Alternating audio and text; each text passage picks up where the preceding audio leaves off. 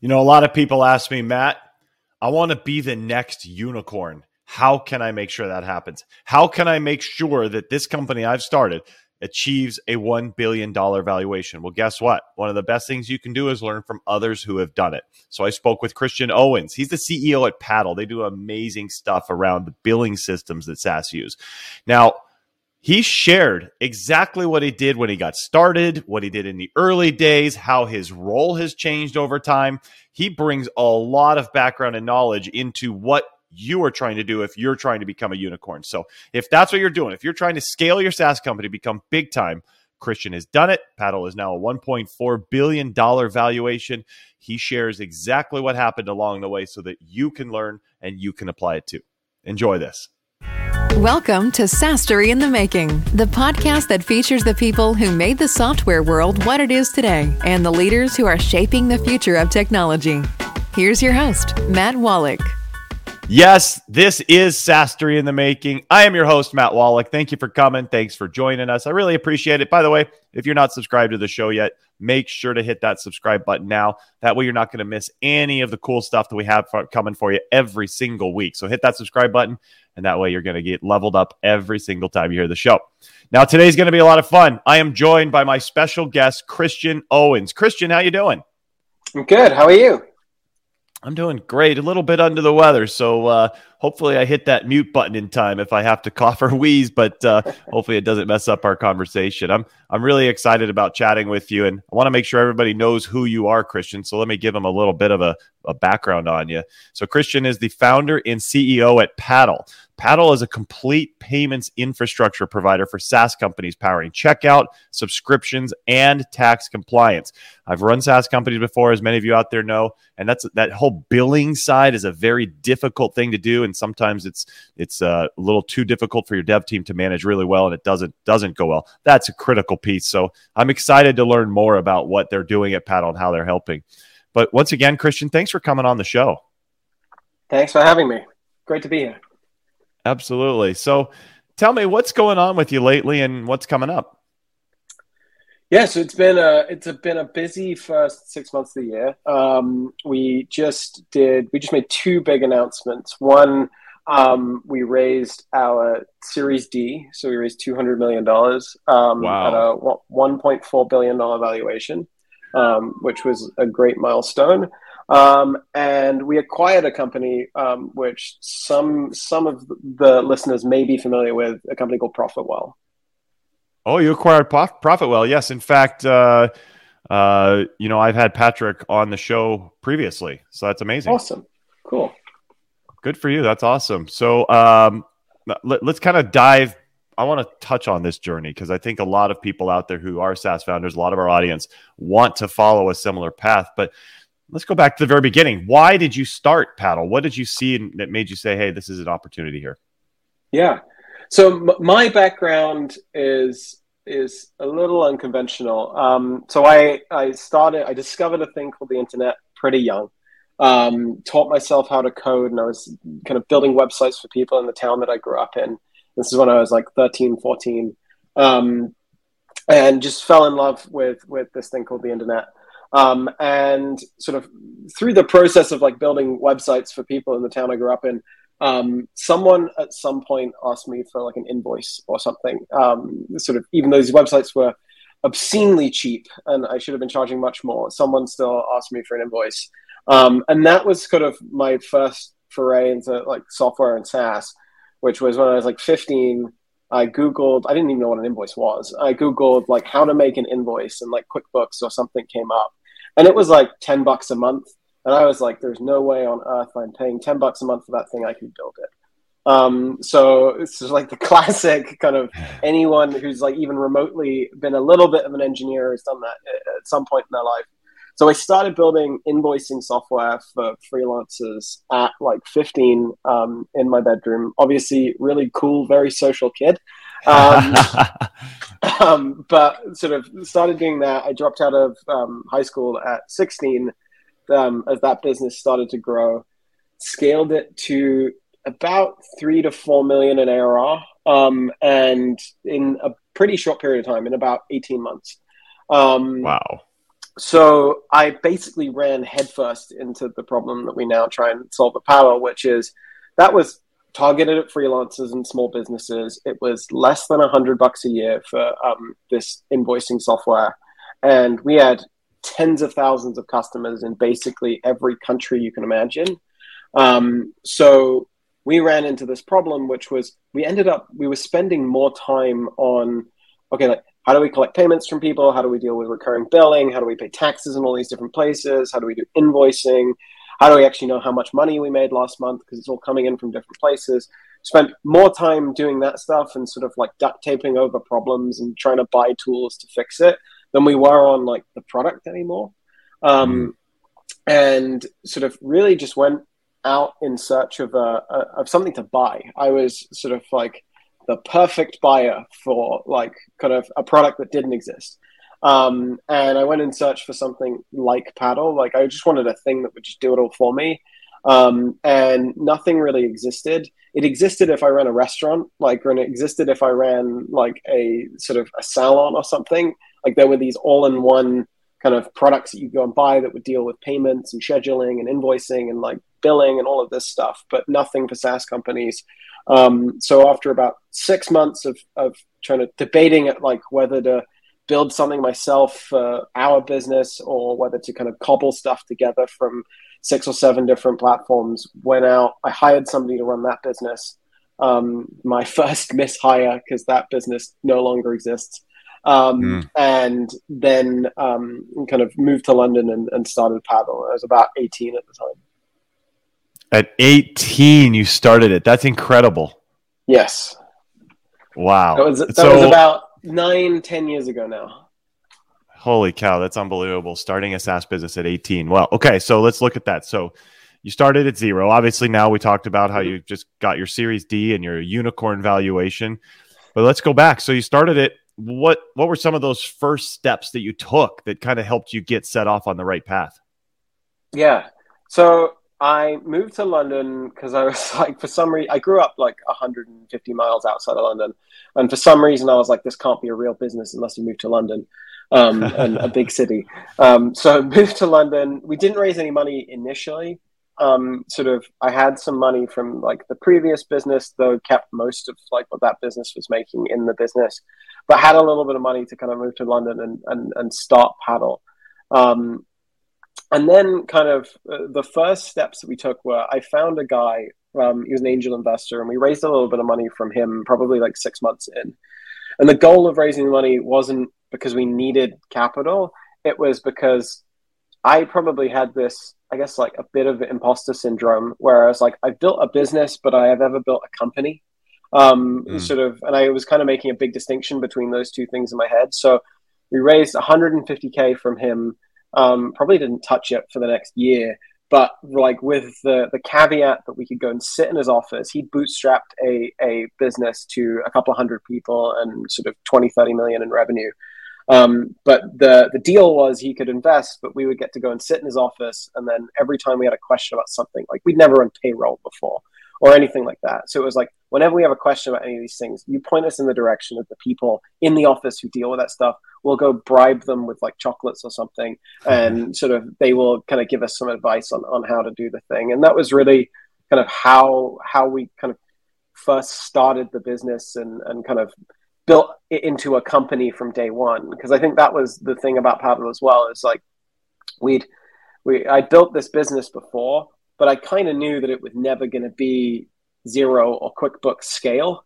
So the goal with Paddle was like, I want to build a real business. I don't know how big it can be, but I think that it can be probably at least an order of magnitude bigger than that thing.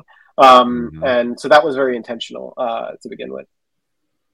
Man, I love it. I think the lesson here is, first of all, when you take on investors, make sure that they're just more than money, that you're using them for their knowledge, their experience, their connections, their know-how beyond just the dollars. It sounds like that worked out really well for you. Yeah, and it was like one of those things where there's plenty of people who it's that kind of classic kind of like adage, which is sort of like ask for money, get advice, ask for advice and get money type of thing. And it was one of those things where there were plenty of people coming to us with advice. And it was sort of like him investing in Paddle. I feel like at the time was his way of justifying him giving it time. Was like, if I share in some of the upside of this thing, then sort of it justifies me kind of putting in the extra effort to help these guys out. And that was the most valuable thing that we could have had at the time, was somebody to kind of just help us see around corners a little bit in terms of like a bunch of the stupid mistakes that you make kind of up front, whether it's to do with structuring things or hiring people or kind of tax things or whatever it is. Kind of, he helped us kind of see around those corners and not make some of the easy mistakes that we could have done. Yeah, no kidding. So you talked about some mistakes. What are some of the early mistakes that you made that you wish we wouldn't have done that? What would you have liked to avoid? We probably went into building the first. So we started the business knowing the problem that we wanted to solve, but not necessarily how we were going to solve it. And me being kind of an engineer, definitely not by training, but by kind of like falling into it and sort of enjoying it, kind of went through this process of like, the first step was just to build something rather than the first step being to talk to 50 people.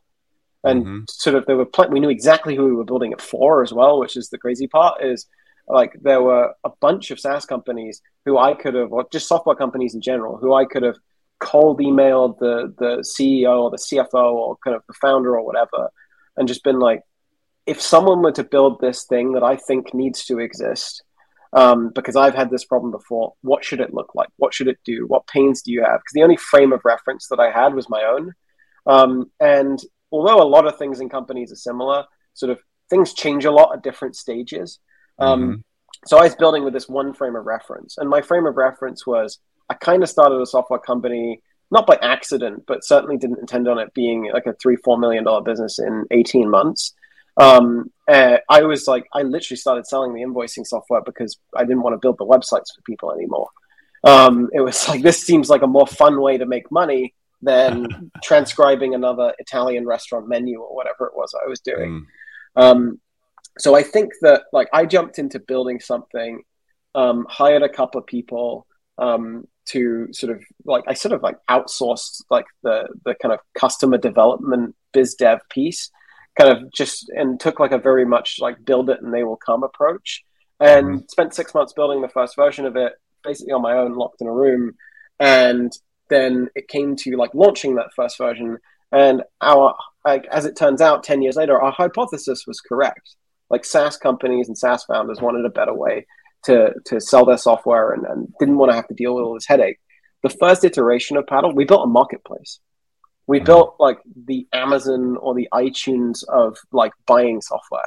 So it had like reviews and it had search and it had like listing pages and all of this stuff.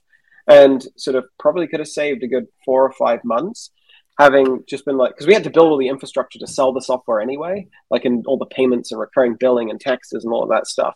We also spent like another 3 or 4 months building this really elaborate marketplace with reviews and search and categorization and sort of detail pages and like all of this stuff on top of it as well. And 5-6 months after we launched that marketplace, we ended up just shutting down all of the marketplace stuff and just focusing on the infrastructure. Wow. It's kind of funny, but I some people, after they've put that work in, they don't feel like they want to shift away from it, even though it may be obvious. It may be something like you saw, that we've got to focus on the other side. And it probably was a difficult decision, but probably, as you look back, the right one. Yeah, I think it was one of the, I look back on it now and sort of all the signals sort of probably even earlier than the 6 months that we spent trying to make the marketplace work, kind of all of the signals were like, it's not a marketplace that people want. It's some sort of infrastructure or some other way of doing this. And it was like this stubbornness of wanting it to, like this initial vision that you kind of have in your mind of how you think this thing should look 5 years from now. It was like the limiting factor of us not kind of shutting that down earlier. But I think we've always been, as a company, and it's still true today, just extremely pragmatic. I think it's one of the things that we got really right in terms of the culture, which is sort of, we have big vision and big goals and big ideas, but we're very pragmatic in the execution of which. And I think that sort of that was sort of the genesis of that, like being willing to sort of like very much pivot the business from our original idea, but around the same hypothesis, because ultimately the goal was to solve the problem, not necessarily to build a certain solution. No kidding. And I bet you're glad that you did do that. But I want to ask you, so I'm guessing that a lot of the companies that you're selling to, especially since you're selling to SaaS companies, when they're looking at your product, they're probably deciding, should we buy this product or should we just build this ourselves? And a lot of SaaS companies go through that same kind of thought process. And that's something you went through when you built the product. So how do you overcome that? How do you explain to them, listen, it's going to be a lot more efficient and better for you to go with the product instead of trying to build it? How do you do that? Yeah, I think this has definitely evolved over the years in terms of like just the sophistication of that message. It went from initially, it was like, this is all boring stuff that you don't want to do, to today, it's much more about kind of like, we can do this much better than you can. Like we have nearly 400 people who are solely focused on solving this one problem. And this is one problem, but it's a fairly expansive problem, like within a business of like, how do you collect revenue and deal with taxes and all of this stuff? But it really comes down to like the core competencies that our customers want to have, like within their businesses. Like if you have a fixed amount of money, if you have, say, a couple $100,000 a year to spend on something, would you rather have sales reps, or would you rather have engineers who are actually focusing on your product? Or would you rather have people who are basically solving the same problem as every other company is trying to solve at the same time? So the way that we position it today, and because we do a lot of education through the sales process, is our differentiating factor, or the way that we think differently about the world and how these products should be built is kind of, and it's kind of happened in phases. It's sort of like phase one of SaaS was sort of these products for your manager. It was like Salesforce wasn't built for you as a sales rep. It was built for your manager to generate nice reports. And then phase two of SaaS was, we're going to build the tools for you to scratch your own itch. Like, here's the WYSIWYG editor, here's the kind of the drag and drop, here's the whatever. Our bet is on phase three of SaaS is do it for you. Is sort of like, we're not going to give you the tools to better scratch the itch yourself or solve the problem. We're just going to solve the problem. Like, we're going to get it completely out of the scope of what you do as a business. And I think when you say that to a lot of founders who are kind of struggling with how they prioritize, or they know something isn't working, but they're not quite sure what the solution is, that really resonates as a concept. Yeah, I totally agree. I think a lot of people would feel that to be very, beneficial going that way. So, how big is your team now? What's this team size? Yeah, we're nearly 400. We're at 370. So, you went from you building this to now 370 people. How has your day-to-day as a leader changed over that time, Christian? Yeah, it's changed a lot. Hopefully I've got better at being a leader, kind of through that as well. I was very product focused. So I came into the office sort of probably about 3.5 years in, and realized that the engineering team had just locked me out of everything. And then like, Christian, like, you cause more problems than you help solve, like, go away. Which I think is sort of like an important, I think the thing that I did well there was at least sort of foster a culture where people can tell me I'm wrong. And I hopefully that's still true today. I really see kind of my role today versus nearly 10 years ago. As 10 years ago, I was building the product. I was responsible for the kind of direction of travel and sort of kind of selling where I could. And my co-founder Harrison was sort of more focused on the kind of commercial side of the business. Today, I'm extremely focused on people, extremely focused on hiring. I see my job as make sure we have the right people, make sure we're capitalized and we have enough money, and sort of overall set the direction of travel for us as a business. I think sort of there is an overinvestment of time that I try and spend these days in just communication, alignment. Does everybody know like what is important to us right now? What are the 3 or 4 key priorities that we have as a business? And are we actually, oftentimes I think and I think we got stuck here for a while, sort of, you do really good at communicating the priority, but you don't necessarily give people the ability to then go and sort of have agency in how they go and like push towards that. like everybody stands up at the all hands and they're like, great, I'm really clear. And then they go back to doing exactly what they were doing before. So like my goal becomes, do the all hands, make sure that's really clear. But how does that kind of cascade sort of through the different areas of the business? How does the team that's running product making sure that they're making the tough decisions about what we're not going to prioritize because this big goal that we have is the focus?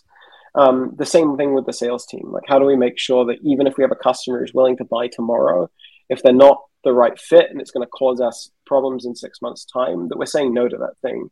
Because ultimately, you give someone a target or a goal, sort of if you want them to do something that's kind of counter that goal or in service of a bigger goal, ultimately, it's on you as the CEO to actually kind of make that call and make sure that sort of everybody feels comfortable in making that decision on their own. Yeah, I think that's awesome. It sounds like you do a great job of giving that autonomy, giving the decision-making down so that they can do that, hire the right people and let them make the decision. It sounds like that's working great for you. Yeah, I mean, it's one of these things that you experience as growing pains. Like, I think kind of when you're 15 people and everybody can kind of go to dinner together or sit around the same table, like there's all of this stuff that you just take completely for granted at that stage. Like all of these conversations that don't need to happen because by default, everybody's in every conversation. Everybody knows exactly what's going on. In real time, they have like a stream of consciousness from you.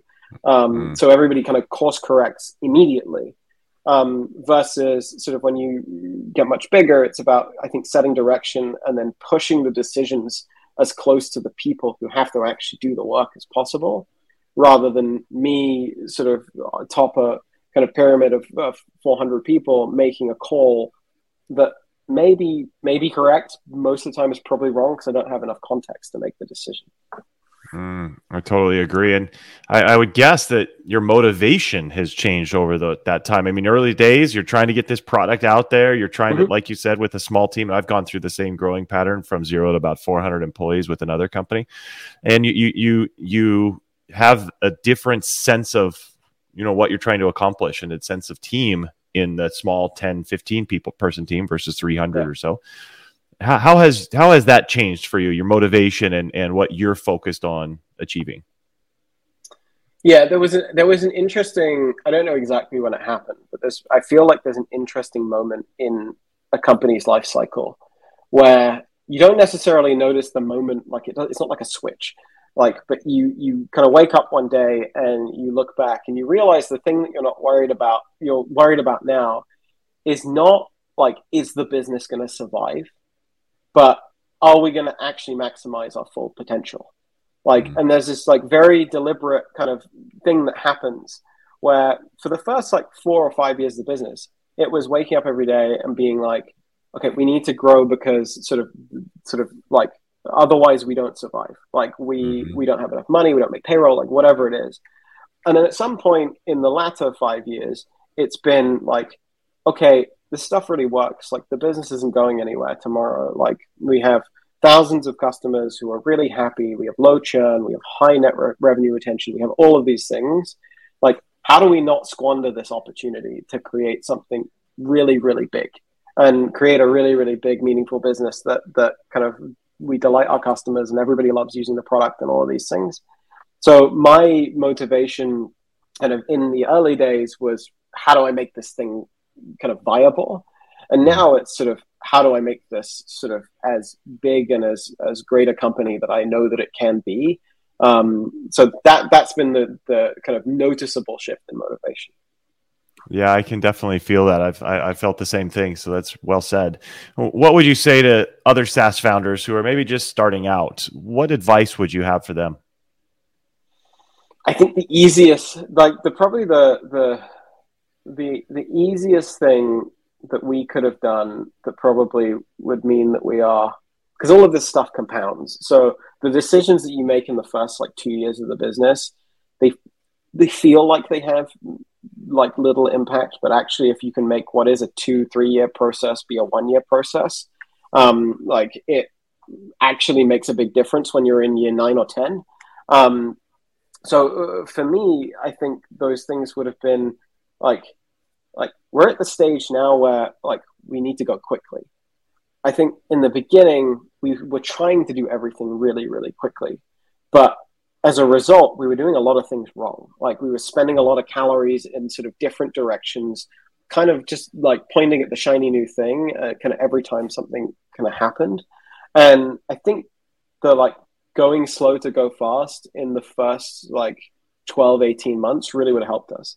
Instead of just diving in on building the product, spend literally 2 weeks going and talking to 50 people and refining the idea of what the product should be. All of these different things sort of like where just more validation, more thinking kind of could have helped us rather than the approach of like throw everything at the wall and see what sticks. There's definitely a time for that. But I think more validation and just being like really comfortable that you think that if you go and build this thing or create this product, you're going to have 25 customers that are going to pay for it like immediately, and kind of doing that pre-validation, that would have saved so much time, but also so much stress, because there's nothing worse than spending 6-9 months building a thing, launching it, and then getting 2 customers, and then every one of them being like a street fight to get the next one, versus actually knowing that you can go and get 10 or 15 or 20. And then when you want to make future decisions, you have a large enough sample size of existing customers to actually just go and test those with 25 or 50 people immediately, rather than everything being a process of kind of reinventing the wheel of discovery and everything like that. So I think that's the big thing, that if I was starting another company tomorrow, I would dedicate 2 or 3 weeks up front to just meeting with as many people who I think have the problem that I'm trying to solve as possible, and just sit there and be a sponge and kind of take it all in, and then go and make my decisions afterwards, and go into that really, really open-minded. I think that's fantastic advice. I've always advocated for talking with your market, getting with people who are actually having the problem you're trying to solve. It makes it so much easier to develop the product, to align your marketing messaging, to make sure your sales process fits for them. It lines everything up so well. So I think that's really incredible advice. And I'm really sad that we've come to the end of our time. You've shared so much amazing stuff about how you made Paddle into, the beast that it is today. And really, you guys are just doing awesome. I'm super, super happy for you, Christian. I want to know, how can our audience learn more about you and Paddle? Yeah, so Paddle is just paddle.com. We have the domain name. That was the first thing that we did at Paddle. I'm on Twitter at Christian B. Owens. And my email address is just christian@paddle.com. So if you have any questions about anything on this, you want me to go deeper, I'm more than happy to spend as much time as people want going deeper on this stuff. Okay, perfect. Well, that's been awesome. Really appreciate you coming on the show. Thanks so much. Awesome. Thanks for having me, Matt. You're welcome. And everybody out there, thank you for coming. Thanks for watching on YouTube. Thanks for listening on the podcast channels. I really hope you got a lot out of this. Make sure you're subscribed to the show, and also give us a rating. If you like it, go ahead and throw a rating on there. That helps me understand we're giving you the best possible content. So thanks for coming, and we will see you next time. Take care.